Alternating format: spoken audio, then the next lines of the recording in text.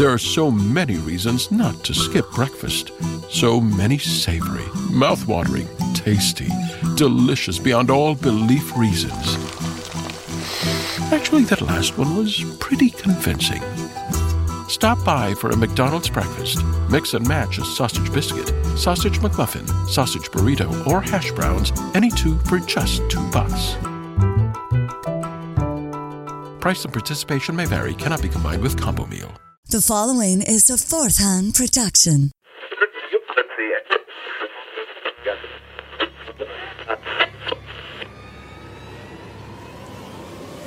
Are you easily offended? Because if you are, you should probably stop listening. Are you interested in the bizarre and unusual? Like serial killers? Do you scream as loud as you can? They're already scared of you. They stab you just once. You know what I mean? Then run Or off. maybe they fucking kill you. And aliens? I'm thinking aliens. Yeah, probably. Like if you're gonna take my sperm, at least make me happy. Don't forget about the paranormal. Why do you look like that? Because I'm from hell, bitch! Why are you from hell? Come on strange, drunken journeys with us. Your host, Tomcat, a.k.a. Tom Thompson. And Billy Kirby. As we drink and discuss the creepy and weird sides of life. Strange Brew Podcast. That's Strange Brew Podcast. Okay, Tom, relax. Strange Brew can be found anywhere you can find a podcast, though. From Apple Podcast and Spotify to Podbean and many more. So crack those beers or the booze and light those doobies because it's about to get strange.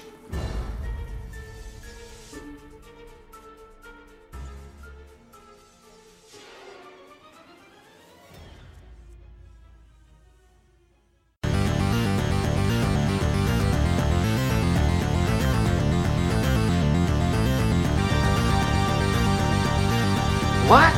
No!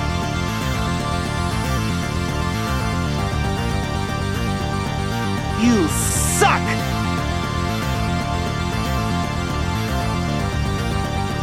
Oh my God!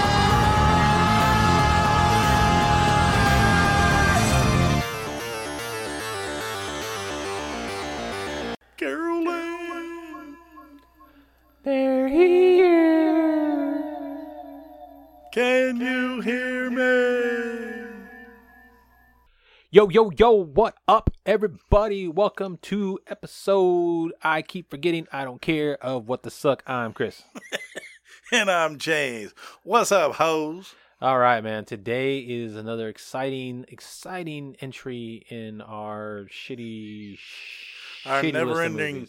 never-ending library of cock-a-doo-doo. Big, as Jeff Goldblum says, that is one big pile of shit. That is, absolutely. And that is what we do here at What the Suck. That's how we roll, bitches. That's right. So today we are breaking on into the 80s with the, hang on. Motherfucker, you picked it. I know, right? All right. With the 1988 American supernatural horror film Poltergeist 3. This is one of those cases, my friends, where they should have stopped at 1. Yeah, for real. I mean, 1 was fantastic. 2 was, what the hell are you doing? Yeah. And number 3 was, why? It's just one of those where they definitely just shot him out for money. Yeah. For money. That's all it was. It's a cash grab. Just a pure cash grab. Yeah. And on top of that, they killed the poor kid. Well, they didn't kill the kid. We'll get into that. They didn't kill the kid though. But yeah, okay. So Poltergeist 3, directed by Gary Sherman, produced by Barry Bernardi, written by Gary Sherman and Brian Taggart, based on characters created by Steven Spielberg, starring Tom Skerritt, Nancy Allen, Heather O'Rourke, and of course Zelda Rubinstein. So wait a minute, you telling me Viper's in this? Detective Lewis from RoboCop is in this. Yup. Heather, I've only done 3 movies, and Zelda, I look like my friend Joan Rubinstein. Shit, yep. That's it. Oh, Lord. I mean, there's more people, obviously, but these are like the main actors that are credited in the movie. So, music by Joe Renzetti. Cinematography by Alex Nepomanchi. Close enough. Maniashi. Edited by Ross Albert. Distributed by MGM. Released June 10th, 1988. 98-minute runtime. It had a budget of $9.5 million and a box office of 14.1. So it barely made its budget back. Barely made its money back. Barely. Now, this film is both. Well, I won't say both. This film is just infamous for many things. Many, many things. Yes. One, being a complete piece of shit. Yes. Two, being the weirdest of the Poltergeist movies because it takes place in a fucking apartment tower complex, which it's just fucking like weird. It's just no. So, okay. So for those who don't know the history of the Poltergeist franchise, let's take you through a little bit of history with this, shall we? Shall we? So, first Poltergeist released 1982. Right. Yep. Co-written and produced by Steven Spielberg. And it was a work of fucking art. Yes. I absolutely loved the first Poltergeist. Yes. Now, it wasn't directed by Steven Spielberg, as probably many people think. It was actually directed by Tobe Hooper. Toby Hooper? Tobe Hooper. Ah. The man behind Texas Chainsaw Massacre. Oh, yeah. Yes. Now, the film focuses on the Freeling family, which consists of Steve, played by Coach Craig T. Nelson. Diane, played by JoBeth Williams. Dana, played by Dominic Dune. More on her later. Robbie by Oliver Williams. And Carol Ann, played by the precious Heather O'Rourke. Very precious. What a cute kid. Yes, they live in the California housing development called Siesta Verde, which comes to be haunted by ghosts. It's Cuesta, fool. You got to say it like a white guy. Oh, by Cuesta Verde, which comes to be haunted by ghosts. The ghosts communicate only with Carol Ann through the family's television set and are under the control of a demon known as the Beast, quote unquote. Now, the ghosts are attracted to Carol Ann's life force, and believing she will help them lead them into the light, they abduct her through her bedroom closet, which acts as a portal to her dimension. Now, most of the film revolves around the efforts of her family to rescue her, along with a group of parapsychologists and a spiritual medium named Tangina Barons. I didn't even know she had a last name. I don't know either. I just called her Zelda. Zelda Rubinstein. Carol Ann is eventually retrieved from the other side, and following a second attack by the Beast that reveals the ghost had originated from an improperly relocated cemetery under the neighborhood, the family flees Cuesta Verde while the house caves in on itself and sucked into another dimension. Cue my favorite line.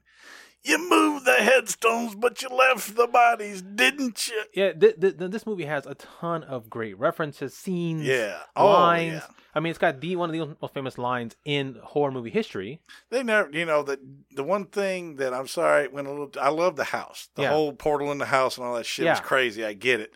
But the lunging coffins bursting out of the ground and shit, I was like, whatever.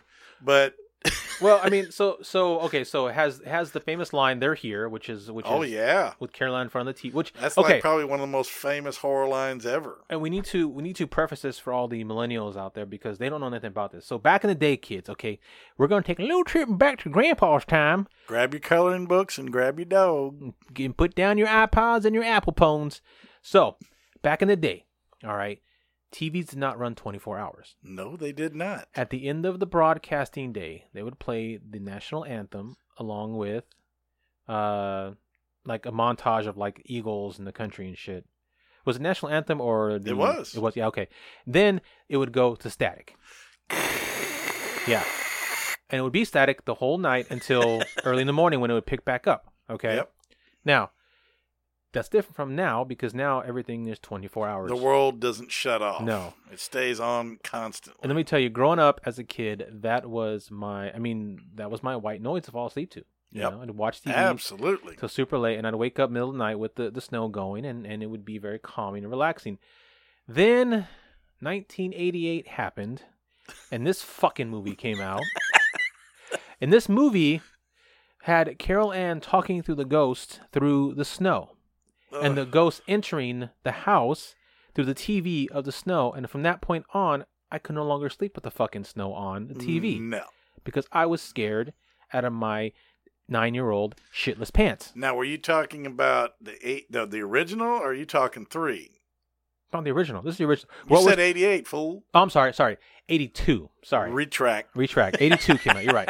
I was thinking about this one, but yeah, 82 came out. So I was 5 when I first saw it in 85. Yes. So yeah, everything about that one was an absolute masterpiece. Now you've got the great scene where Craig T. Nelson's in the mirror and he's peeling his face off. No, that was Marty, the paranormal investigator. Okay, yeah, Marty. Sorry, Marty.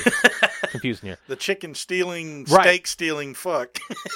Craig T. Who Nelson went in the kitchen. Craig T. Nelson had the worm that he drank, and then That was part 2. Was that part 2? That was part 2. Holy shit! I'm mixing all my shit up. That's okay. It don't matter. Okay, hold on. The clown was this one. The clown was this one for sure. The The clown first was one. this one in the tree. And the tree, kid. the creepy ass tree. Yep. What else was? I know the first one's also had that. It's not scary, but had that really hilarious fucking scene where he's trying to watch a game with his friends, and his neighbor has the same remote on the same frequency, and they going keep to changing Rogers. the channels, and they're literally open the side door of the house and they're facing each other and just hitting the remote. That's not awesome. scary, fucking hilarious though. It was great. Yeah. Okay, so that one's out. Oh, now that's the first one. It's a classic. Now the other thing this one's infamous for is the fact that there's a scene at the end where they're in the not filled in, not fully furnished pool. Yes. That's full of water because of the rain. Uh-huh. And the skeletons start to come out. Yep. They used real skeletons. Yes, they because did. they were actually cheaper than buying fake skeletons. So, these skeletons... I wonder if they told Miss Jo Beth Williams if they were going to be real. Probably, I don't think so. Probably not. No, I doubt it. And so... Yeah, so so when you see that scene, guys, and you see the skeletons come out, those are actual real. skeletons. That is... Right. That's fucked up, really. That is to be honest up. with you, it is. Yeah. Because you're messing with somebody's remains, you know. I mean, they just didn't care. They're like, here, throw fucking Billy in there. Let's go. Yep. Yeah. So, on top of that, we also have a tragedy that happened just after the first one, which sort of instigated the quote-unquote poltergeist curse. Yes. So, actress Dominique Young, or Dunn, who made her film debut in Poltergeist as the elder sister of Carol Ann, was killed in 1983, a year after it was And released. had one of the most, what I call, bone-chilling screams that I've ever heard in a horror movie. Yeah. When I do remember that. When she gets out of the car and she yells, "What's happening?" and Yeah. she gets freaked out and then she screams it. Mm-hmm. That was a bone chiller. It was very. I mean, yeah. she really delivered that one well. And it was a shame that she was strangled by her boyfriend. Yeah, What a so bunch she of was shit. strangled to death by her boyfriend, John Thomas Sweeney. So we're bringing you here a little bit of crossover between our other show, State of Fear, and this one, because State of Fear, we do paranormal and true crime. Go listen to it. It's fucking awesome. And then, okay, so we got the crossover here. Now, later, Young was put on life support after the attack, but passed away 5 days later. And John Thomas Sweeney was found guilty of voluntary manslaughter, according to a 1983 article from the Freelance Star. Manslaughter. Yeah. You know why? Because she didn't die immediately. Right. Yeah, exactly. The problem, he was trying to kill her. He was trying to kill her. You Yeah, he know, was an so asshole. that should be attempted murder, manslaughter. Just put a gun to his head and kill him. So then you've got the actor who played the cult leader Kane, Julian Beck, who died at the age of 60 when he lost his battle with stomach cancer in 1985. 60. Are you kidding me? Yeah. Now, I know he was sick, but during the filming of Poltergeist 2, he looked like he was 90 years old. Poor guy. That's what stomach cancer does to I you, must have man. ripped him to shreds, but... Yeah. You know, I've always joked about how creepy looking he was and shit, and then I found out he was sick, and I felt kind of bad for about 5 minutes. For about 5 minutes. But his character was so super fucking creepy, man. Scary as Jesus. shit. He was scary as shit. So the third death has to do with an actor by the name of Will Sampson, who played Fantastic actor, by the way. the Ghost Taylor in the second Yep. film. Yep. He died on June 3rd, 1987, age 53, after an illness caused by a chronic degenerative condition. Damn. Yeah. So he was like 6'8" too. He was huge. Yeah. Yeah. He was he played. If anybody's a fan of old westerns, one of his best roles was Ten Bears in the Outlaw Josie Wales. Oh, he was the Indian chief. Very good actor. Yeah. And good guy all around. 53. 53. Man, damn, even that's younger young. than Kane, dude. Shit, I'll be 53 in like 6 months. So the Damn. final and probably most tragic death was that around Carol Ann Heather O'Rourke. Now it was most tragic because she was the youngest, and it was also unexpected. It was one of those deaths that just come out of nowhere. Yeah. And we did a little reading on it and found I thought she had died of cancer. I was wrong. The poor little thing actually died of a 4-inch swollen intestinal block and she died during surgery. Right. She died during surgery. She had, I believe, a form of Crohn's disease. Yeah. And while in surgery, she unfortunately passed on. I believe it was during filming, if I'm not mistaken. No, because or it was after. Yeah, they just she died, wrapped. Yeah. Yeah. Because she died February 1st, 1988. So like 4 months before the film came out. So and she was one kid in the movie who actually didn't aggravate the shit out of me. Yeah. No, she was a great actress. She was cute. Yeah. Adorable little kid. Unfortunately, she was 12 when she died, so that's very sad. But yeah, so that is what gave rise to the Poltergeist curse. And rightfully so. I mean, damn. Because they use real bones in the scene of the first movie, and yeah. the movie itself is just so. The first one itself is great because it's sort of a slow burn, but it also has like just enough creepy moments in between to keep you on edge till you get to that finale, which is just horrifying. Jeez, yeah, because like you said, that's a very good term for it, slow burn, because they actually start out, everybody knows, getting a kick out of it. They're having fun with it. I mean, they're messing with the ghosts. Right, yeah. where like they have that chair going across the floor, and she got it all marked on the floor and shit. It says, here, sit here. And then they have the scene that is I mean, there's quite a few occurrences in the film that we as paranormal investigators have heard of in real life cases, like chairs moving, but also that scene where she leaves a room, the kitchen, she comes back in, all the cabinets are open, all the chairs are stacked. That was awesome. Yeah, and we've had people who've had cases like that actually happen. Oh yeah. Yeah, so I mean it's and little things like that just build up to it. Yep. So and all she did was turn around and go yeah. She gasps and turns around and that's it. Yeah. And I'm like, okay.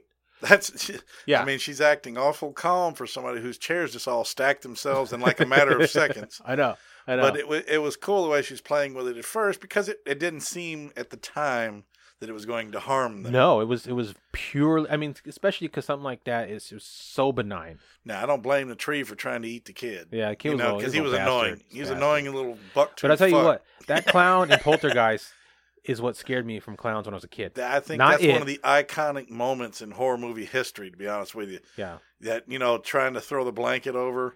Not even that. Just when he looks and it's gone and then it pulls underneath the fucking and you hear bed. the bells. You hear the bells go chink, and he looks over and it's gone, and you're like, oh, shit. Yeah, so that scared me as a kid, not it. But I got over my fear of clowns a long time ago. They're not scary. They're sad. They're very sad. Yeah. So, all right, the sequel, Poltergeist 2. Was directed by Brian Gibson and released on May 23rd, 1986, and is set a year following the events of the first one and offers an alternate explanation for the ghost's origin. Now, the film also develops the identity and backstory of the beast, who had lived in the 19th century as a religious zealot named Reverend Henry Kane, played by Julian Beck.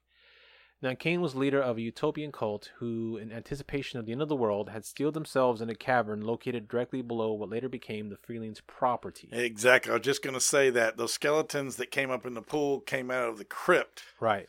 Or not the crypt, but the underground cavern that he'd locked everybody in. So I was like, nah. Now, Kane is anxious to possess Carol Ann in order to continue manipulating his followers after death. The ghosts follow and attack the Freelings at their current household, aided by an American Indian shaman named Taylor, Will Sampson. The Freelings managed to escape from Kane and his followers a second time. Now, that was neat. I like the fact that they involved the whole Native American thing in this movie. The meditation, the facing the beast and all that. I mean, yes, Poltergeist 2 was a huge step down, granted.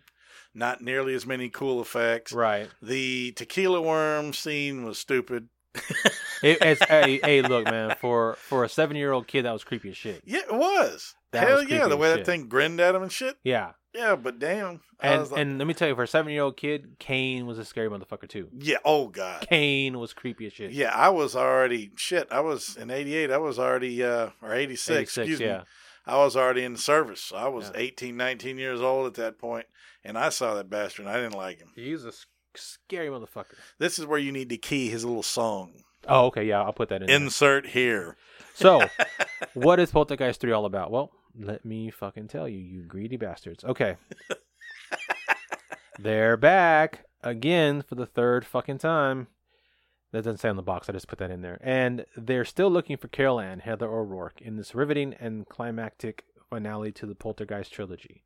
sent by her parents to live in Chicago high-rise with her aunt, Nancy Ellen, uncle, Tom Skerritt, and cousin, Laura Flynn Boyle, Carol Ann must face demons more frightening than ever before, as they move from invading homes to taking over an entire skyscraper. Womp. What the hell they do? Fucking Move to the womp. ghetto? What Yeah. the fuck? I mean, what is this, Ghost in the Machine and They shit? said, oh, even more terror. It's a damn high rise. It's a high-rise. Yeah. You know, you go you go from suburban America to, you know, To fucking the Trump Tower.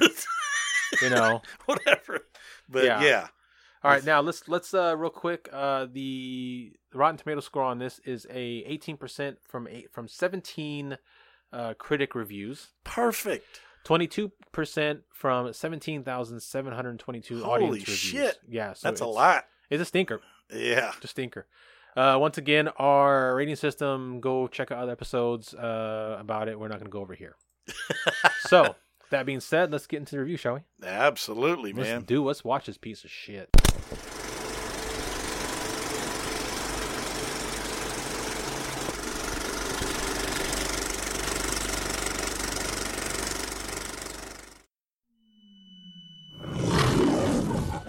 Want to help me make breakfast? Yeah, I'd love to. Come on. Okay, we got eggs, sausage, bacon. What'll it be?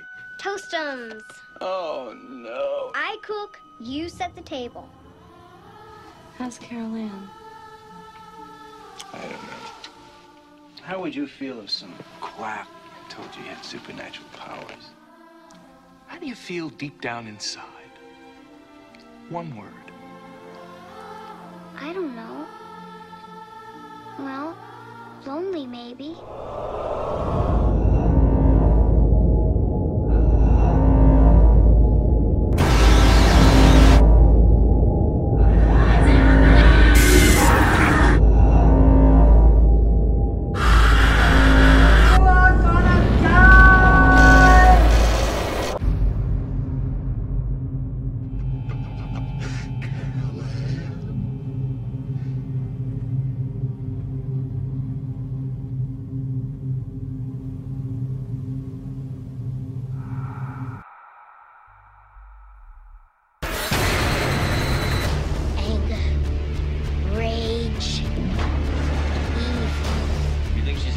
Some sort of mass hysteria? It's more like mass hypnosis. Oh, it's a great act. Carol Ann creates the fire and you feed it. You made this happen. You made her talk about him. You made her remember him. He was lost. Can you feel the cold? He's devouring the heat, the energy.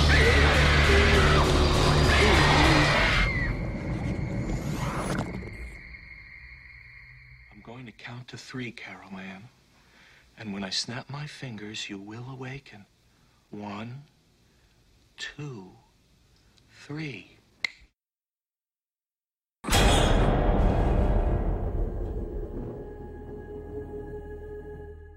All right. Well, holy shit. That yeah, that definitely you made a great comment. This is halfway, actually more than partway, all the way through it. You said that this is worse than you remember. Yeah, I would agree. This is worse than I remember for sure. I didn't even remember the movie correctly. I didn't either. But then I had that problem earlier. Yeah, with 1 and 2, it was all blending together. Yeah, but yeah, this one 1 and 2 I remember very well because 1 I loved, 2 was, to me, it was okay. Yeah, I mean, it was all right. Yeah, this one here I didn't see, but maybe twice, maybe. Yeah. If I remember. But then I thought certain things. I completely forgot almost everything about this movie. I feel like we take 1, 2, and 3, and then 1 on itself is completely awesome, and then we take the better parts of 2 and 3 and just merge them into one, make it one whole cohesive movie. You know? Yeah, but see, then they sit there and I guess they. Anyway, so. So right off the bat, we are introduced to Carol Ann in a building in Chicago. What I guess looks like the John Hancock building. The 2 big antennas on it. Or the Herbie Hancock building. Herbie Hancock. Yeah, so you don't even see like any scene with the parents discussing sending her away. Nope. To make her safe. Any of that shit. It's just cut. She's already fucking there. She's just there. She's been there. And she's watching a window washer, an old man out there washing a window. And then she looks away. She's playing with her speaking spell. Which, first of all, fuck that, because he's just an old dude with a squeegee, and they live on the 70th floor in this movie. Yeah. And he's just outside the window, like nothing. just squeeging. Yeah, there's a cloth hanging over the rail. He's on the 70th floor. It should be windy as fuck. Yes. And there's no wind in that motherfucker. No wind, and first of all, still, fuck that. Yeah. So he disappears, and then she's like, whatever, and all of a sudden, she goes towards the window, and that's another thing. This whole fucking building, every opposite side of this building, every hallway, every opposite side of the hallway, every opposite side of the room, has a mirror.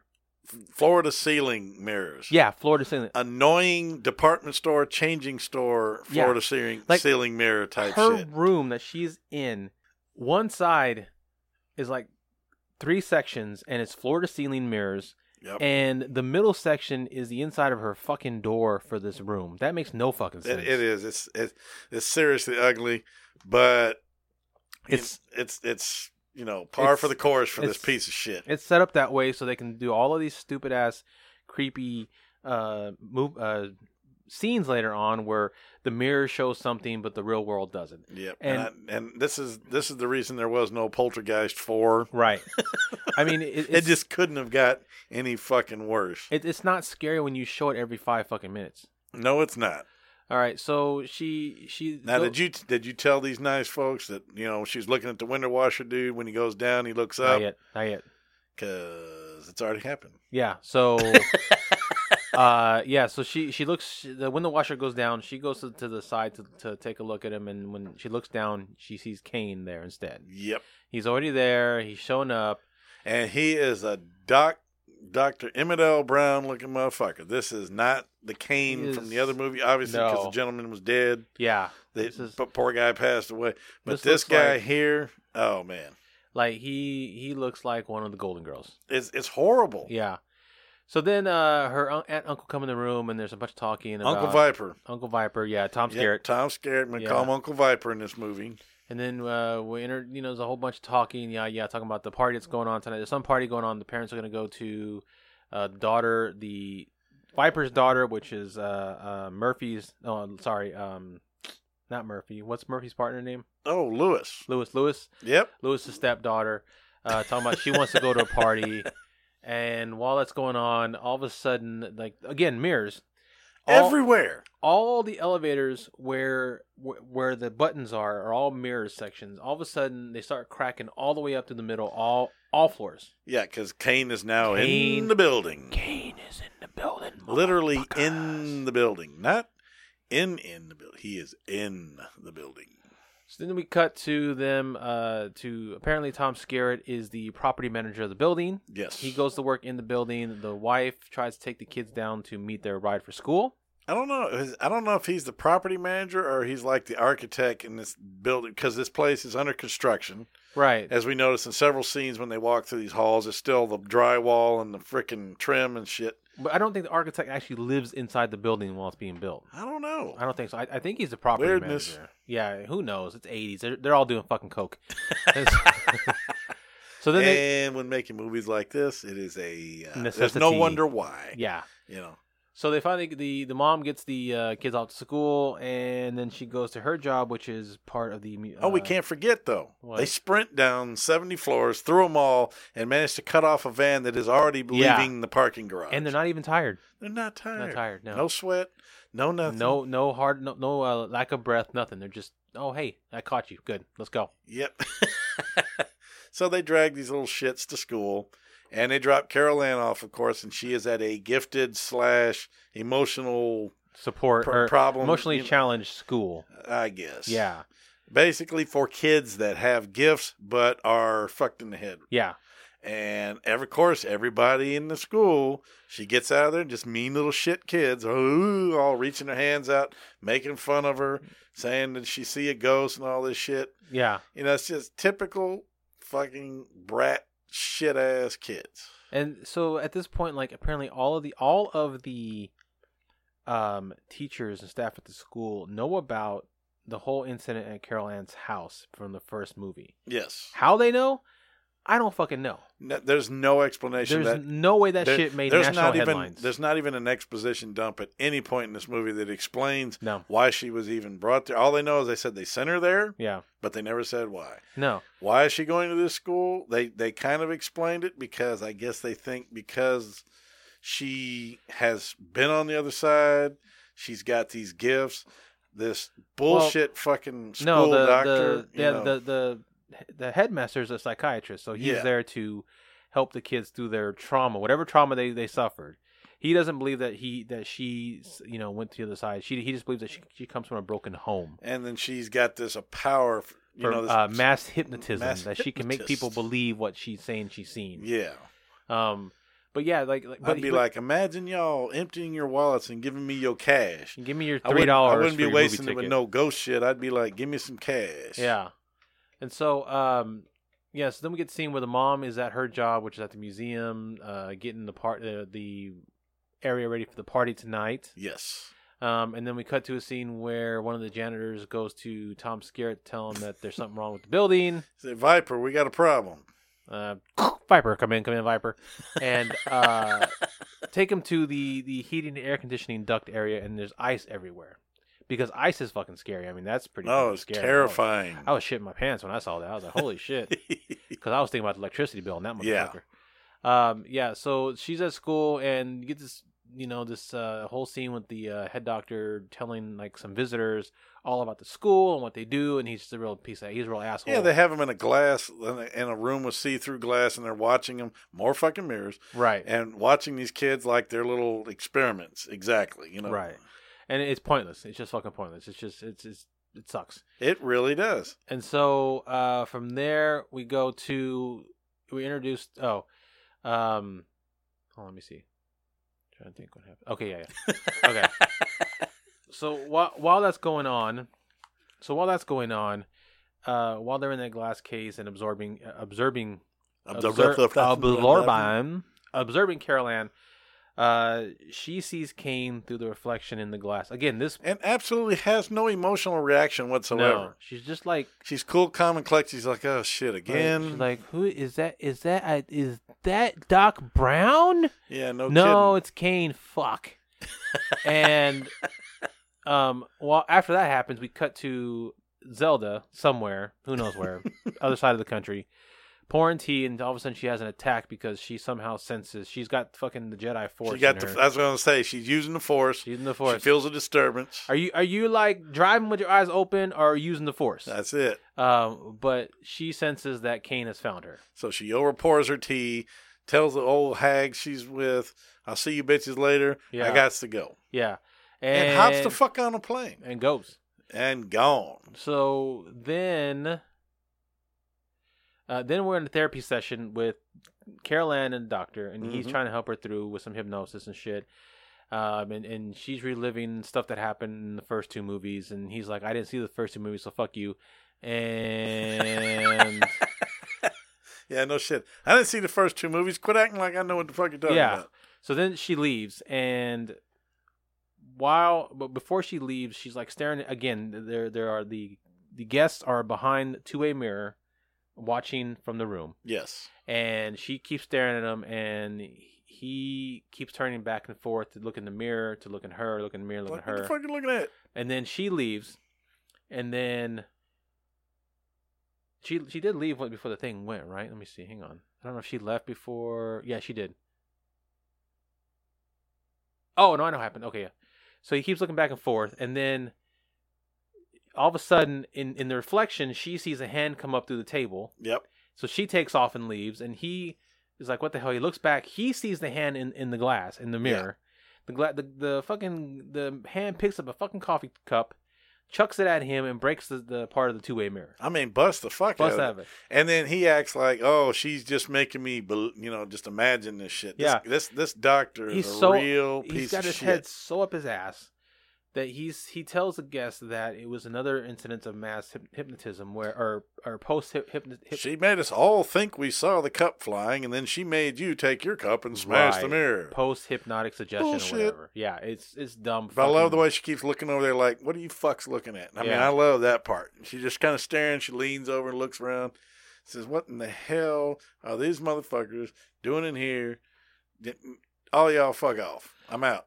So we cut to that night, and the parents are getting ready for the party, and they're talking about some other bullshit. I love it. It's like, you can hear the plane going down, folks. Yeah, more. It's like, grab the parachutes, time to jump. Yeah, more interaction with the kids, and then they take off, and then we get this stupid scene where the parents are walking down the hallway, and again, one side of the hallway has fucking mirrors. All mirrors. The other side has 3 doors for other apartments that are going to be built or whatever. Mm-hmm. So they're walking down the hallway, and then you get a shot where as they pass each door in the mirror, the door opens, and a Kane motherfucker comes out. Yeah. And you're like, what's the point of all this? Right. It's supposed to be creepy because he's and they don't mirror. see him. They don't see him. They don't see him at all. The doors in the real world don't actually open. Yeah. And so at this point, this is like the second or third time this has happened with mirrors. Yep. Because there was another scene earlier where when the Tom Skerritt and Lewis were talking, he was looking in a mirror fixing his bow tie, and then she was facing him, talking to him with her back to the mirror, and then he takes off, but in the mirror his reflection is still there. Yeah, that was pretty cool. And then she turns around. As she turns around, his reflection turns around and walks out, but he's already walked out, so she's double taking. Like, what the fuck? But yet, still no panic. No. None. Look, in the real goddamn world, if anybody sees that shit happen, they're pissing their pants, they're screaming. You're shitting a brick and you're hauling ass. And these people are like, man, people act like they're on crack, and they realize they have to get off crack because they're seeing shit. Yep. Because they're entirely too mellow for this entire thing. And at that point, it's like, again, when the scene when they're walking in the hallway, it's like the third time this shit has happened. And the first time it was kind of creepy. The second time, not so much. Third time, you're like, okay, I fucking get it. Stop it. We get it. Every time you turn around and there's a wall somewhere that nobody's looking at, Kane's going to stick his fucking head out the door. Stop it. Whatever. It's not scary. It's annoying as shit. So then we cut to a scene where the 2 girls are talking, and Caroline tells her to go to the party, even though she doesn't want to. And then they do it. And then they do another scene, the same fucking scene. The bitch is getting ready in the bathroom, and the shot is of her looking in the mirror. Yep. And then in the mirror, Caroline opens the door, pops her head in, and says, "Hey, you look great," yada yada yada. But then when the camera turns left, the door is closed. The door is closed, and she opens the door, and Caroline's right there, and she says the same thing she just said in the mirror. Yeah, but yet again, not scary. No panic. No not panic. Scary. No panic. Yeah. The girl's just acting like, what did I just see? At this point, everybody has had a mirror issue or mirror problem, and they're just like, oh, it just happens every fucking day. They just all of a sudden start having these encounters and shit, and no reaction whatsoever. It's like, these 1980s mirrors are just full of flaws and shit. Well, see, back in the 80s, everybody was badass, right? So, fuck that. We got a demon in the mirror. I don't give a shit. Fuck. So, can't remember the bitch's name. What's this girl's name? What's her name again? The daughter? Donna. Donna goes to the party. The bunch of hipster kids there, a bunch of 80s hipster kids there. The parents end up being there, so they don't really have a party, and so they're trying to figure out where they're going to go to party. Yep. So then Donna's like, hey, I got my dad's keys to the building. We're going to go fuck some shit up. We're going to the pool. Let's go to the pool. So they decided they're going to go to the pool. Meanwhile, Caroline's back in her room playing with her speak and spell. Yep. The most evil of toys ever. Of course it is. And she keeps sensing, she's got this spider sense going on, that she keeps sensing something going on. And she thinks something's out the window. She goes over to the window. And this is where you start to get the idea that he is controlling all the mirrors in this building. Yep. Because as she's walking towards there, if you notice, her reflection is not doing things the same time as her. Yep. And the thing is, what it is the mirror behind her shows his reflection as he's walking, like when she goes toward there, right. And it shows him on the damn lift again, and then she's looking out the real window, and nothing's there. Right. So, yes, he lives in that dimension. In the mirror dimension. So, hence to all you paranormal people out there who believe mirrors are dimensions, I think that's what they were trying to do with this fucking movie. So then she walks back towards the mirror to see what's going on, and she puts her hands on it, and all of a sudden, other hands come out of the mirror, grab her hands, and she looks, and her face is an old looking face. And she's entirely too calm. She's like, "Let me go, bitch." Yeah. It lifts her up, and then she's screaming and wiggling, and then let's go. And then she's trying to get out. All of a sudden, she hears Zelda's voice, who's on a plane. Ruba Zelda. She's on a plane, and she's mentally projecting this thought to Carol Ann to break the mirror. And so she breaks the mirror. Carol Ann, use the Force. Yes. The Force be with you always, Carol Ann. That's right. So she breaks the mirror and she gets out. And from that point on, it is just one nonstop run, like, race to get away from fucking mirrors. It is. It is fucking stupid. Then we get a shot after Tangina warns the kid, tells her what to do to get out of the room. Then we see her calling the doctor and bitching him out, saying, motherfucker, it's your fault. Yeah. You made her talk about it. You made her remember it. Now he knows where she's at. Your fault, motherfucker. Now, when I get there, I'm going to whoop your ass. Meanwhile, this is all from a plane. She's on a fucking plane while this is all happening. Exactly. All this. She's doing all this from a plane because she is a badass. Yes. And so Carol Ann's in the apartment, freaked out, trying to figure out what to do. Meanwhile, Donna and her dumbass friends are trying to break into the pool. They break in, and then Donna and her Jufro dude leave to go to the They went to the security room. Yeah, because they saw Officer Krupke. He runs off. Yeah. Security guard. He goes off for some reason. I think he's called off. So they go in there to fuck with the cameras. So what does she do? She does the typical thing. Oh, let's put it on a loop and blah, blah, blah. Yeah, she runs it back 2 hours, puts it on a loop, yada, yada, yada. Meanwhile, Carol Ann's running out of the apartment, and she goes to the elevator, but then Kane is in the elevator window. Of course she is. So she can't go in there. And yet, no freak out. She just kind of stares. Yeah, she's very calm about it. She's just like, oh, no, I got to get away. Can't do it. So after they do the loop, her Jufro boyfriend is like, hey, let's go to the supermarket. Let's go to the supermarket. That just gets me. This fucking building has everything, okay? It's got a goddamn pool. A mall. It's got a mall. Has its own fucking mall. Has it's got a supermarket. Yep. It has a party place.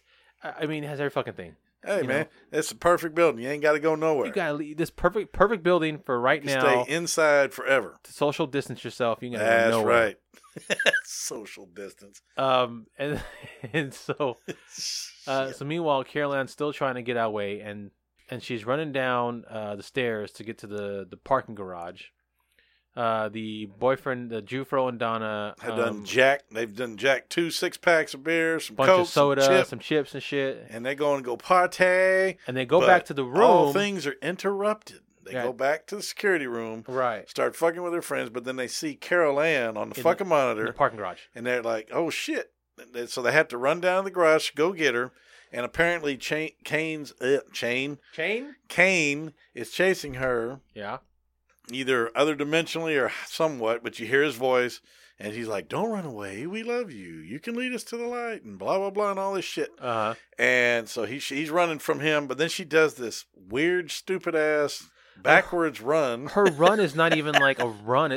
She's like kicking up her feet. She's like back, turn around, go forward. Yeah. And I'll try to go back, and then I'll turn around and go forward, and then she goes down by this puddle. Yeah.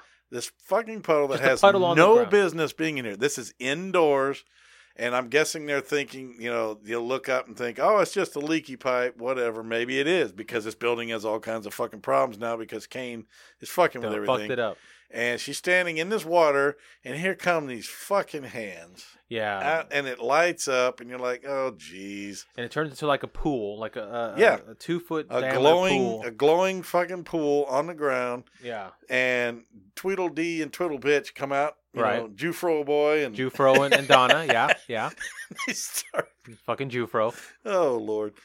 And then they come running around here, and they see her struggling in the water. They actually see this. Yeah. And they're actually way too calm. And then they finally run over and try to help her, and everybody gets yanked the fuck in the pool. Yeah, it's like, get in the pool, bitch. It's a good time. That's right. And I'm sitting there going, you see these green fucking hands. They look all old and decrepit. I mean, oh, jeez. And the thing is, at this point, and they're only still there because they're white. Right. Okay, if there were any other race in the world, they'd be gone. They'd be like, fuck this, I'm out. Yeah. They'd have been gone when they seen the motherfucker in the mirror. I'm out. Oh, yeah. I'm done. Bye, but bitch. white people, Why do white people stay in the house when there's a ghost in the house? That's just it. That's it. That's exactly what it is. Okay, then we get to the scene where Viper is interrogating the stupid-ass teenagers. Yeah, he gets called into by the security because they found the kids there. They found the fucking kids in the pool. Say, hey, you got a bunch of kids in here fucking in the pool. And so, yeah, they're banging in the pool. There's a fucking orgy going on in the pool. Got to clean the pool. Yeah. Got to clean the pool now because there's somebody took a shit in the pool.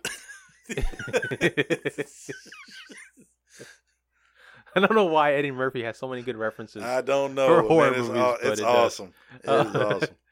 So anyway, so they tell him that they were down there with Donna, and so he's like, okay, well, Donna's in trouble because she should have been watching Carol Ann.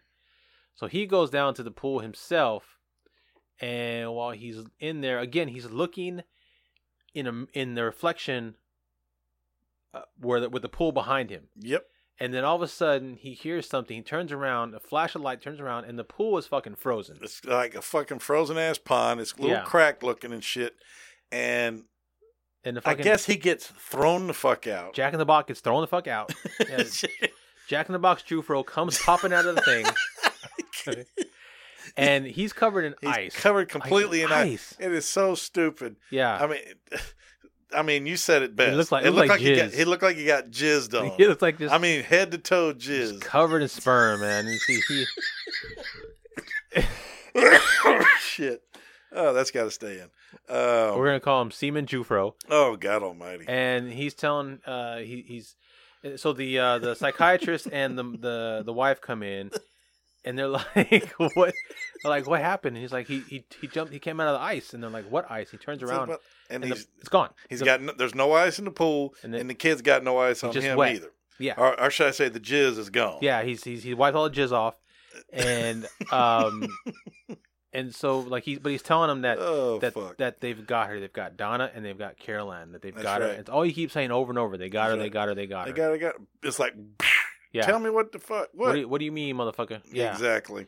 And so after that, they take him back up to his room, and they go upstairs to see what the fuck's going on because they don't understand why, where Donna's at. They get there, they open the door, and Carol Ann's door is like glowing. It looks like a balloon that is being overly inflated. It's like puffing out and shit, and it's got like holes in it with light coming through it. It's like I guess the best way to describe it is like when a film melts and starts to come apart. It's the same kind of bubbly look. Right. And so they go over there because they see this fucking hand sticking out. Yeah. So they run over there and she tries to help her and it grabs her. And in the meantime, old Viper, that devil dog, he getting himself some ass. That's right. While he's trying to pull her, he's trying to pull Lewis back out the hole. He's copping a feel like a motherfucker. Copping a feel. And all of a sudden, here comes old Zelda. And she's like, she's watching this sexual action going on. She's like, what the? Because it does. It looked like he's nailing her. Yeah, he's like, here, pull her out. She walks up. She's like, that ass is clear. That's right. And they're trying to pull Carol Ann out, but then she knocks him away. Say, that's not Carol Ann. And then obviously it's Kane. It's Kane in her, in Carol Ann's little face. One of hundreds of distorted face scenes. In this whole fucking movie. Exactly. It's stupid, but she warns them. She just shows up out of fucking nowhere. I don't even know how she knew what building. Yeah. But then again, I guess she is because, if she can astral project her sorry ass. She was using the Force from thousands of miles away on a plane, 20,000 miles up. I guess she can find an address. Exactly where. Yeah, she knows how many pubes he has, all that shit. Exactly. She knows well, anyway, she gets in there, gives them the usual Tangia act, and starts to tell them that your family is still there, and it's in danger. So, and then she begins to wave around this necklace and makes a reference to Taylor from Poltergeist 2 and says, I was given this by an Indian medicine man. It's very powerful, blah, blah, blah. It's a good-looking necklace, a lot of turquoise and silver, which is a favorite of the Native American community. Yep. Beautiful stuff. And this necklace is supposedly full of power. And super strong. And does,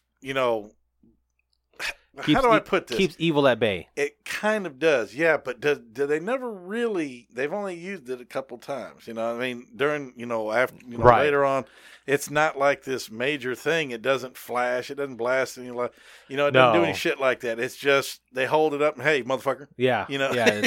It doesn't emit light or anything. It's just there. It's like holding up a cross to a vampire. Just, get away, motherfucker.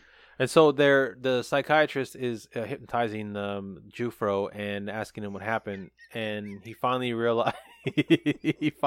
I'll eventually quit laughing at that, but damn.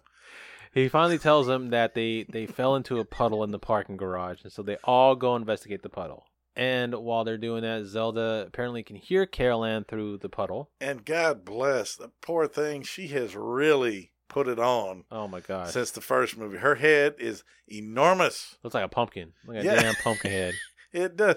And I was making kind of some reference that she kind of looks like a friend of mine. But then I started looking at her more. I was like, no. They're just the same height. Yeah, same height, same kind of general hairstyle. Same. But I was like, holy crap. Yeah, same annoying manner. Yeah. And so she tells him, the psychiatrist, that that it's real. What's going on? It's happening. Is real. It's like, look here, you hack fuck. You don't know what the hell you're talking about. Yeah, you're making things worse, actually. By the way. And so they get in the elevator and they head back up to the apartment. And while they're there, she's giving some grand speech about something. I don't give a fuck. Who cares? They open the door, but then in the reflection, Carol Ann is back in her room playing with the speaking spell. So they turn around and they see her. That's just it. They all see her. They're sitting there. They can see her, but yet they're not doing shit. Yeah. The psychiatrist sees her in the mirror, turns around and sees that she's not there. And yet nothing. They all see her. Yeah, and in the mirror. Oh, that's peculiar. And so Zelda's trying to coax her back over to this side in the mirror. And it's like 5 minutes of her just saying the same shit. And it's like, it's not happening. So then finally, I think it's, I don't know if it's a psychiatrist or the dad that tries to reach out for her. Mm-hmm. And Zelda says no and goes to push him, jumps against the mirror, turns into beef jerky. Well, so what happens is when she hits the mirror, the Carol Ann in the mirror is not Carol Ann, it's Kane. It's Kane. And reaches out and touches her reflection, which turns her into beef jerky. Yep. And cracks the mirror, and then she falls on the ground. Tom Skerritt grabs her and throws her on the ground like he's trying to save her, but it's too late because she's beef fucking jerky. And so she's crossed into the other dimension. Yeah, she's into the dimension. And she hits the ground and splits open, and the stupid Donna comes out screaming. It's a quite pretty cool effect. Conventionally? It's a pretty cool effect. Convincingly, she's like, she's coming out and Zelda's like falling apart and looks like baklava. And actually a pretty decent scream. Right? Yeah. I mean, this wasn't a well acted scream for a change. Right. So somebody was actually showing a little terror for once. Right. So they go in and they wash all the jizz off of her. They shower her down. They wash all the jizz off. She didn't have jizz. She has like something else. But it looked like boogers, man. It was brown, snotty, nasty shit. Pretty fucking gross. And so then they're trying to like get her to calm down, but like something happens here that we like commented on like earlier. Like it's the 80s, it's different times, whatever. But like earlier in the film when Tom Skerritt is leaving for the party, and he's talking to his daughter and Donna, and tells her, to watch Carol Ann, blah blah blah, and they're having a little fun daughter-dad moment. But then he goes to kiss her goodbye, and he kisses her on the lips. I think Viper and Donna had a little thing going.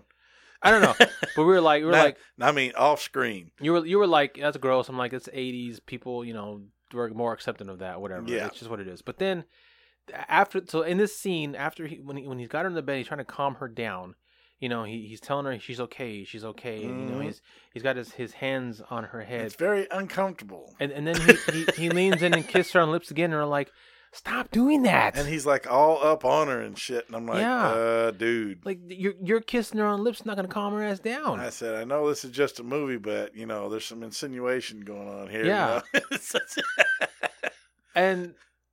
And so, like the mom freaks out. She can't take it, whatever. And Lewis, she's uncharacteristically panicky, but that's her character. I get it. Yeah, she ain't Lewis the cop. She's not tough. She's not tough. She's a flake. She's weird, and she's questioning whether or not she's even was even smart to bring Carol in there. She doesn't really believe all this is happening. She's trying to come to grips with it. Fucking moronic. Yeah. And so then while they're doing that, Tom Skerritt sees Carol Ann leave the apartment and go down the hallway. Yep. So he chases after her. And Lewis chases after him because she's like, what the hell's going on? And so the psychiatrist is like he's still there. He's telling Donna that she's okay, and he says he'll go find her parents, and he goes out, and then he sees Carol Ann in the hallway. Carol Ann running down the hall. Yeah. Yep. And he's calling for her, and he goes over to the elevator to where she, he opens the elevator's closing. He sees her in there, and the doors apparently are trying to force close on him, so he's trying to pull it apart, and you can see she's in the reflection, and she gives this shit-eating grin smile. Then she opens the door. It's an empty shaft, and Donna, out of nowhere, comes and pushes this motherfucker. Thank God. Finally, pushes his ass into the elevator shaft, and he bends his over. And he comes up and he's bent over this fucking. And he's dead. Yeah, he did. He dead, motherfucker. He's good. So when the elevator comes up, then in comes out Jufro, who is riding in the elevator car that the guy just landed on, but yet. Just like the rest of the movie, didn't notice any thud. Well, no reaction, no nothing, and she she just killed a motherfucker. Yeah, and then she's kissing this, and then she attacks this dude. Well, it's because they're not Donna and Jufro anymore. That's true. They're the two of those demonic things from right. Puddle. Because as they're sitting there kissing, like he pulls her face off, and as he does that, their hands, like the skin on their hands, starts to come off. Yeah, and then she just no reaction. No. Hey, you just tore on my face, motherfucker. No, nothing like that. Just, okay, here we go. So they're walking down the hallway, and they start laughing because they're like, oh, they thought I was her. And those little poltergeist demon little giggles and shit. And kind of a cool effect. Like, they're walking down the hallway, and you see them, and you see the reflection, and then as they keep going, they disappear off camera, and then but you still see the reflection, but then when the camera turns more towards the hallway, they're actually not in the hallway. Yes. They disappear, but the reflection is still there. Yeah. So that was kind of a cool little trick. I mean, it wasn't meant to be scary. It just meant to be more like, and I love the extension cord they just leave in the middle of the floor. Yeah, it's there the whole fucking, it's there the entire fucking movie. Is anybody going to pick that shit up? No. It's plugged in 24/7. I guess so. I think that extension cord powers the whole building. Yep. Yeah.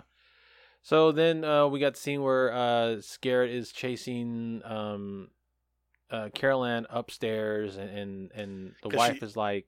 Well, what's funny is he yells up the stairs, Carol Ann, you up there? And then we get a single flash of a red light. Yeah.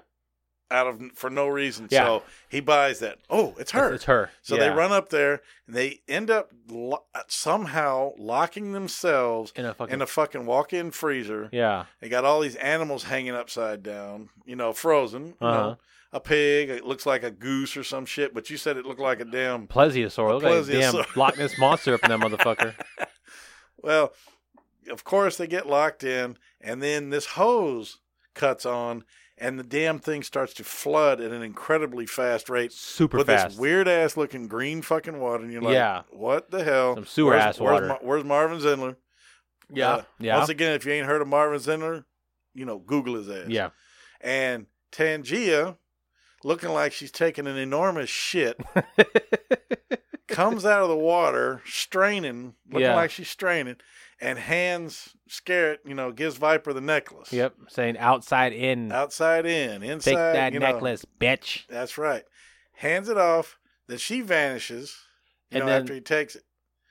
And you're sitting there going, you got to be fucking shitting me. And this is the scene what I got wrong, because remember when I was talking to you before we started watching it, I thought she came through a mirror and gave it at to some her. point, but she doesn't. Yeah. She is in the mirror later, but not, not when she gave him the necklace. Not that that's important. But anyway, moving on. Here we are. So then they flash forward out of nowhere. They end up in the fucking parking garage. In the parking garage, and everything is fucking a foot thick in ice and snow. Everything. And all the cars, for some reason, go Christine. Yep. Not even cool, though. Nope. And they very lazily. Very slowly. Very slow, very lazy, try to run them over. One car has a hole in the windshield and a real bright light coming out of it. And it's fucking Kane in there. And he's yelling and he's like, who the hell are you? And he says, it's me, or whatever the fuck. I'm the parking attendant, bitch. That's right. Fuck. What? Oh, yeah. So, but so this thing goes on for like 10 minutes where they're just dodging cars around and shit. Yep. And then Tom Skerritt realizes that he has the necklace and that will protect him. And then as they're going around being chased by cars, one flips on its side, another car hits it. I mean, it's lousy. Yeah. And when it hits it, though, it hits it in the gas tank and splits it open. Gas is going everywhere. Pink gas. Yeah, it's pink gas. Very pink. I don't know what the fuck. But then Tom Skerritt pulls out his lighter, because he's a smoker, by the way. It's Viper, damn it. Whatever. And throws it on the ground, and then blows everything up. So I'm trying to cool this thing up just a little bit. You can't, even Tom Skerritt can't fucking cool this thing No, up, I guess man. not.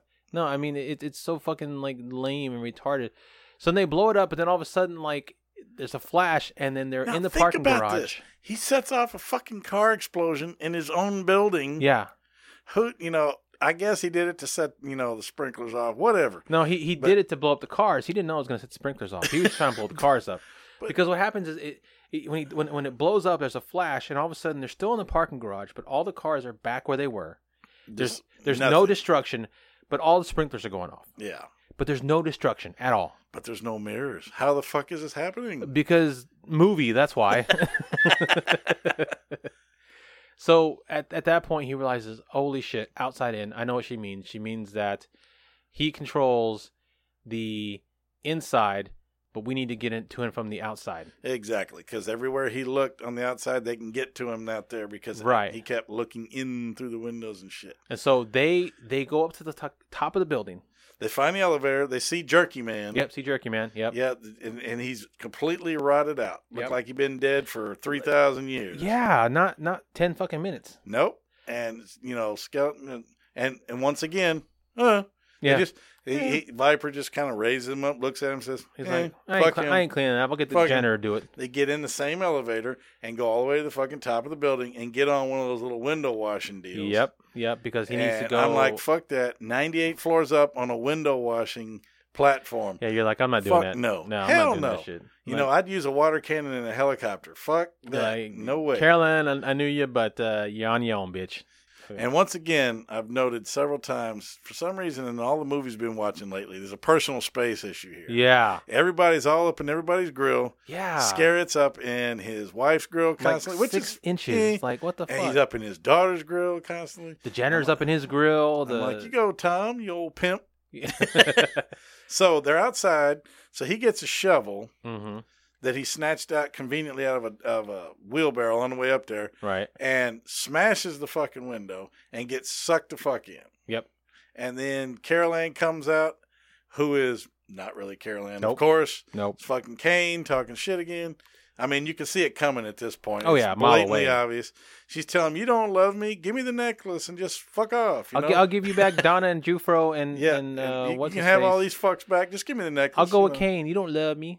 Okay, so anyway, she finally fucking confesses that I love you and blah, blah, blah and all this shit, because she's been doubting her love, doubting her decision and all this crap. And it's like she didn't act like her aunt. And I think this is her mom's sister, not her dad's sister. It's her mom's sister, yeah.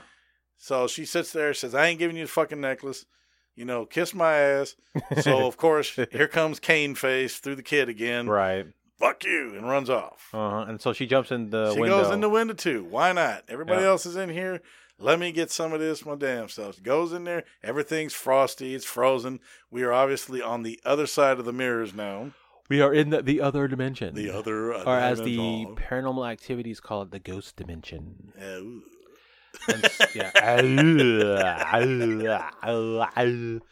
so...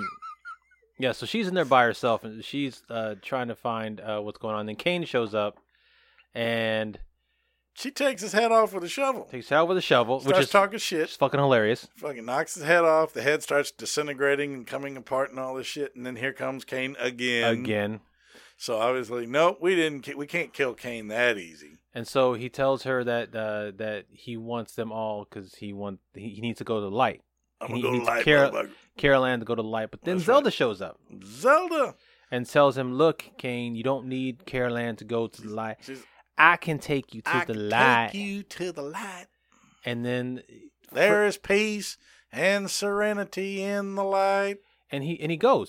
And this motherfucker who's been after Carol Ann for 3 fucking films, right, decides, okay, you know, I will go with Zelda for no fucking reason other than... You know, I'll give up the youthful, you know, high-energy child for a wrinkled old 300-pound hag who's 4 foot nothing and got like 6 chins. Here's one other thing. So they go, and he does give back the daughters and Tom Skerritt. And he doesn't even put up a fight. No. See, you're thinking it's coming to a climactic battle. No. But it basically just shuts the fuck down. Yeah. She just says, I'll take you. And he just goes, He drops his arm and he starts walking, kind of like Doc Brown did when he dropped his hands and had that hopeless look on his face when he blew up the DeLorean trying to use booze to start the motherfucker. He said, but like, this motherfucker is about. Still delusional, thinking he's going to heaven after all these fucking people he's killed. Yeah. You know, he's killed all these people, and he's fucking tormented this family for like 3 movies. Yep. And he still thinks this motherfucker's going to heaven. And we know for damn sure that Zelda was like, yeah, come on, Cain, let's go. I'll take you to the light. And as they leave, and once he gets back to family, they go a little bit further. And as soon as they close the door, she grabs his ass and throws his ass in hell. That's right. You know for sure, because that motherfucker's going to hell. And then you get the fade away. Yep. Shows the exterior of the building that they're in. And then we got a big old lightning flash. This is after they're gone. Yeah. We get a lightning flash, and we hear Cain's stupid little laugh again. Then the credits roll. And that's it. And it's one of the most anticlimactic endings to a movie ever. And we try to stretch this a little bit because there were literally patches of this movie that went 15, 20 minutes without anything. No, nothing happening. You know, the occasional reflection was about all you were getting. It was not scary. No. I mean, it wasn't nowhere near as powerful as the first one. No, nowhere near. You know, well, of course. Why don't you give your review, James? If it was anything like the first one, it wouldn't be on the show any fuck fucking no, way. Absolutely not. Okay, well, as far as I'm concerned, the acting was middle of the road. Could have been worse, but it wasn't great. The script, You know, the dialogue was okay. Typical 80s shit. The story itself was not explained well. There was no premise. You had no idea why the fuck she was there. It didn't say anything. But there were flashes of it that were okay. The effects... There weren't many. The pool jizz was hilarious. Oh my gosh, yeah. The constant freezing of stuff, you know, was loud. You know, the reverse film, you know, the smoke that was coming down that crawled back up the stairs. Yeah. I mean, it's obvious these effects, but there weren't really any practical effects. There was no blood. Knocking the head off was lousy. I'm just going to go, you know, out of respect for Heather. Okay. I'm going to go middle of the road on this one. I'm going to give this one 3 turds. 3 turds, all right. I'm not going to be real mean to it. I know it was her last project, but it really didn't have no. Just no. Just no. Just no. All right. Well, yeah, I agree with you on most of those parts. The acting wasn't too bad. There were some. The psychiatrist was pretty horrible. Actually, he was a pretty terrible actor. Yes. Everybody else did okay for the most part. It's pretty believable. The script was just. I mean, it was terrible. It was just terrible. I mean, it didn't make any sense. People were acting like fucking idiots the whole time. Nobody had the correct reaction to anything. No, the story was dumb as hell because I'm sorry, a ghost haunting an entire building. I mean, I get it. If on the first one, his spirit is attached to his bones that are underneath the house. Yep. Not only that, but he has the bones and the spirits of the other people that were in the cavern with him. Yes, captive. That gave him power. Okay. Yep. Now, this is years later, and it's a fucking building in a whole different city. Yeah. So he should not have this power. But then again, that doctor fucked it up. Remember, she told him, "You let him here." But still, anyway, it's a stupid story. Yep. The effects were cool that there were. I mean, the girl Donna coming through Zelda's corpse was really neat. Yeah. The mirror effect was pretty cool. The one when it grabbed Carol Ann's hands was pretty neat. I mean, other than that, there weren't too many other effects. There weren't really. I mean, I'm trying to think how many actual kills were in this fucking movie. Honestly, I don't think it was just the one that I can remember. The guy falling in the elevator. Who else died? Zelda died. Well, how the fuck? She didn't really die. She went other dimensional. Motherfucker, she's dead. Her body she went has ceased living. Dimensional. She is an ex person. She did not have. Well, she did go jerky. She go jerky. She's an ex-person, yeah. So maybe 2. 2 people, okay. Let me see. Did the boyfriend, the Jufro, come back or no? He came back. Okay. He did. So yes, just 2 people. Just 2 dead. 2 people in this fucking movie. 2 dead. Yep.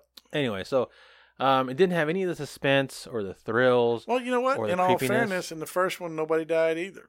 And the second one, nobody died. Yeah, but it was still except scary. Grandma, she died of old age. Still scary as shit, though. But yeah, it was that's what I creepy. mean. But nobody died. Yeah. So yeah, this is a step up in the death count, but by step a way whole down. one. Yeah. Yeah. Honestly, this movie was pretty boring. I would not watch it again, so I'm gonna go 5 on this. Damn. Yeah, I'm gonna go 5. Rest in peace, Heather. Rest in peace. Look, it's been like 20 years. Okay, we can. Yeah, I can think get past it now. Yeah, we can get past it. It's, it's definitely not too soon. Yeah. So whatever. I mean, it's still a shitty movie. So I I'm hear gonna go that. 5. Watch Hey. it once, get rid of it afterward, but at least watch because you gotta watch the whole trilogy. Yeah, You have to watch the whole trilogy. I mean, it's like Indiana Jones. You know, I mean, Kingdom of the Crystal Skull sucks. Yeah. And Temple of Doom isn't that fucking great. You know. Yeah, that was like a sine wave. Raiders way up here, freaking excellent. Temple of Doom came down a little bit. Goes back up with Last Crusade was awesome. Yeah, and then that was almost Raiders awesome. Almost Raiders awesome. And then it came back down a little bit for Crystal Skull. No, way fucking down Crystal Well, Skull. the ants killing the dude was pretty cool. The CGI was shitty. Shia LaBeouf was a terrible character. Fucking Russians versus Nazis is no question whatsoever. Who gives a shit about Russians? I love the way we do this. I love the way we just straight other shit because what we got presently to talk about just ain't worth a shit. So, but you got to watch the trilogy. So you got to watch it once. You got to. You got to. I mean, it's worth it. So, yeah. So that's it, guys. That is it. James, you want to tell them where they can find us? Absolutely. You can find me right now on the floor. I've just about had it. Absolutely. You can find us on the fourthhand.com media network. Excellent network. Tons of great shows. More shows being added all the time. Great people. Great shows. Give them a listen. Give them a shout out. Like their projects. You can also find our other project on there, State of Fear. And you can also find us on Facebook, of course, under What the Suck. And we are also on Instagram under What the Suck. And you can find the podcast anywhere where podcasts can be listened to. Where? Anywhere. Yes. Spotify, Google Podcasts, Apple Podcasts, Stitcher. Box. Yeah, all of them. All of them, yeah. We're pretty much everywhere. Chris has worked real hard on getting our project all over the place. All over the motherfucking place. And what can they find you if they want to follow you on the social medias? Well, if they want to find me, they better hurry up, too, because my shit's filling up. It's getting close up, guys. Yep, I got about 4,600. You can find me on Facebook. I'm James E. Bishop III. Currently, my profile picture is a picture of the T-800 Terminator. Yep, because he's pissed. Yeah.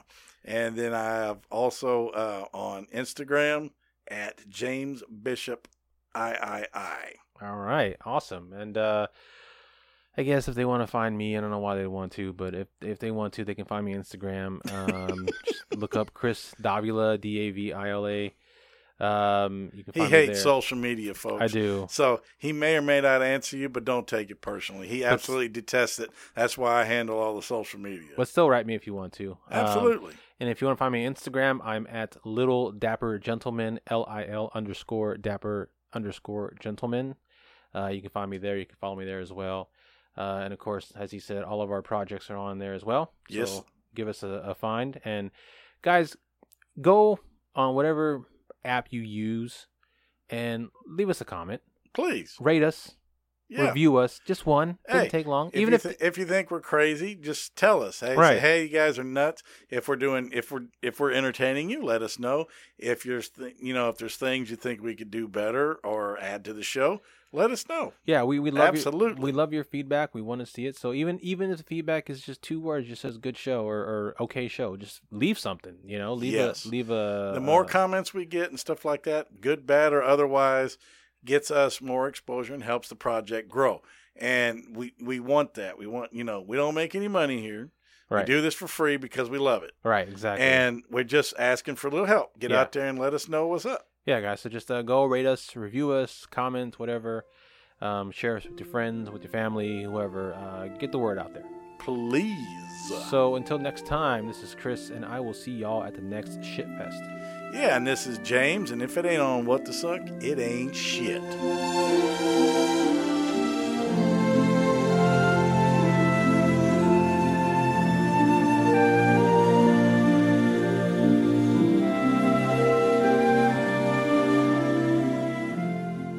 You've been listening to a Fourth Hand Joint.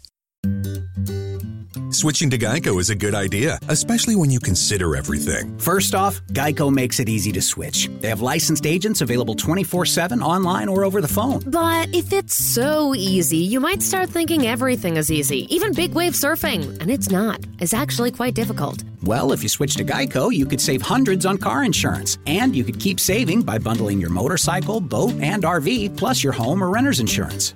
But saving money might lead you to make some questionable purchases, like a 20-foot feather boa. And do you know how hard it is to clean a 20-foot feather boa? Well, they do have an industry-leading mobile app you can use to pay your bill, file and manage a claim, or add a new driver. But when life gets a little easier, it makes you too confident. And you start calling everyone Ace. And you're better than that. Well, Geico has a 97% customer satisfaction rating and has been saving people money for 85 years. It's hard to beat that.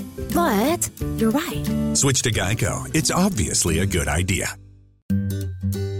Switching to Geico is a good idea, especially when you consider everything. First off, Geico makes it easy to switch. They have licensed agents available 24/7 online or over the phone. But if it's so easy, you might start thinking everything is easy, even big wave surfing. And it's not. It's actually quite difficult. Well, if you switch to Geico, you could save hundreds on car insurance. And you could keep saving by bundling your motorcycle, boat, and RV, plus your home or renter's insurance.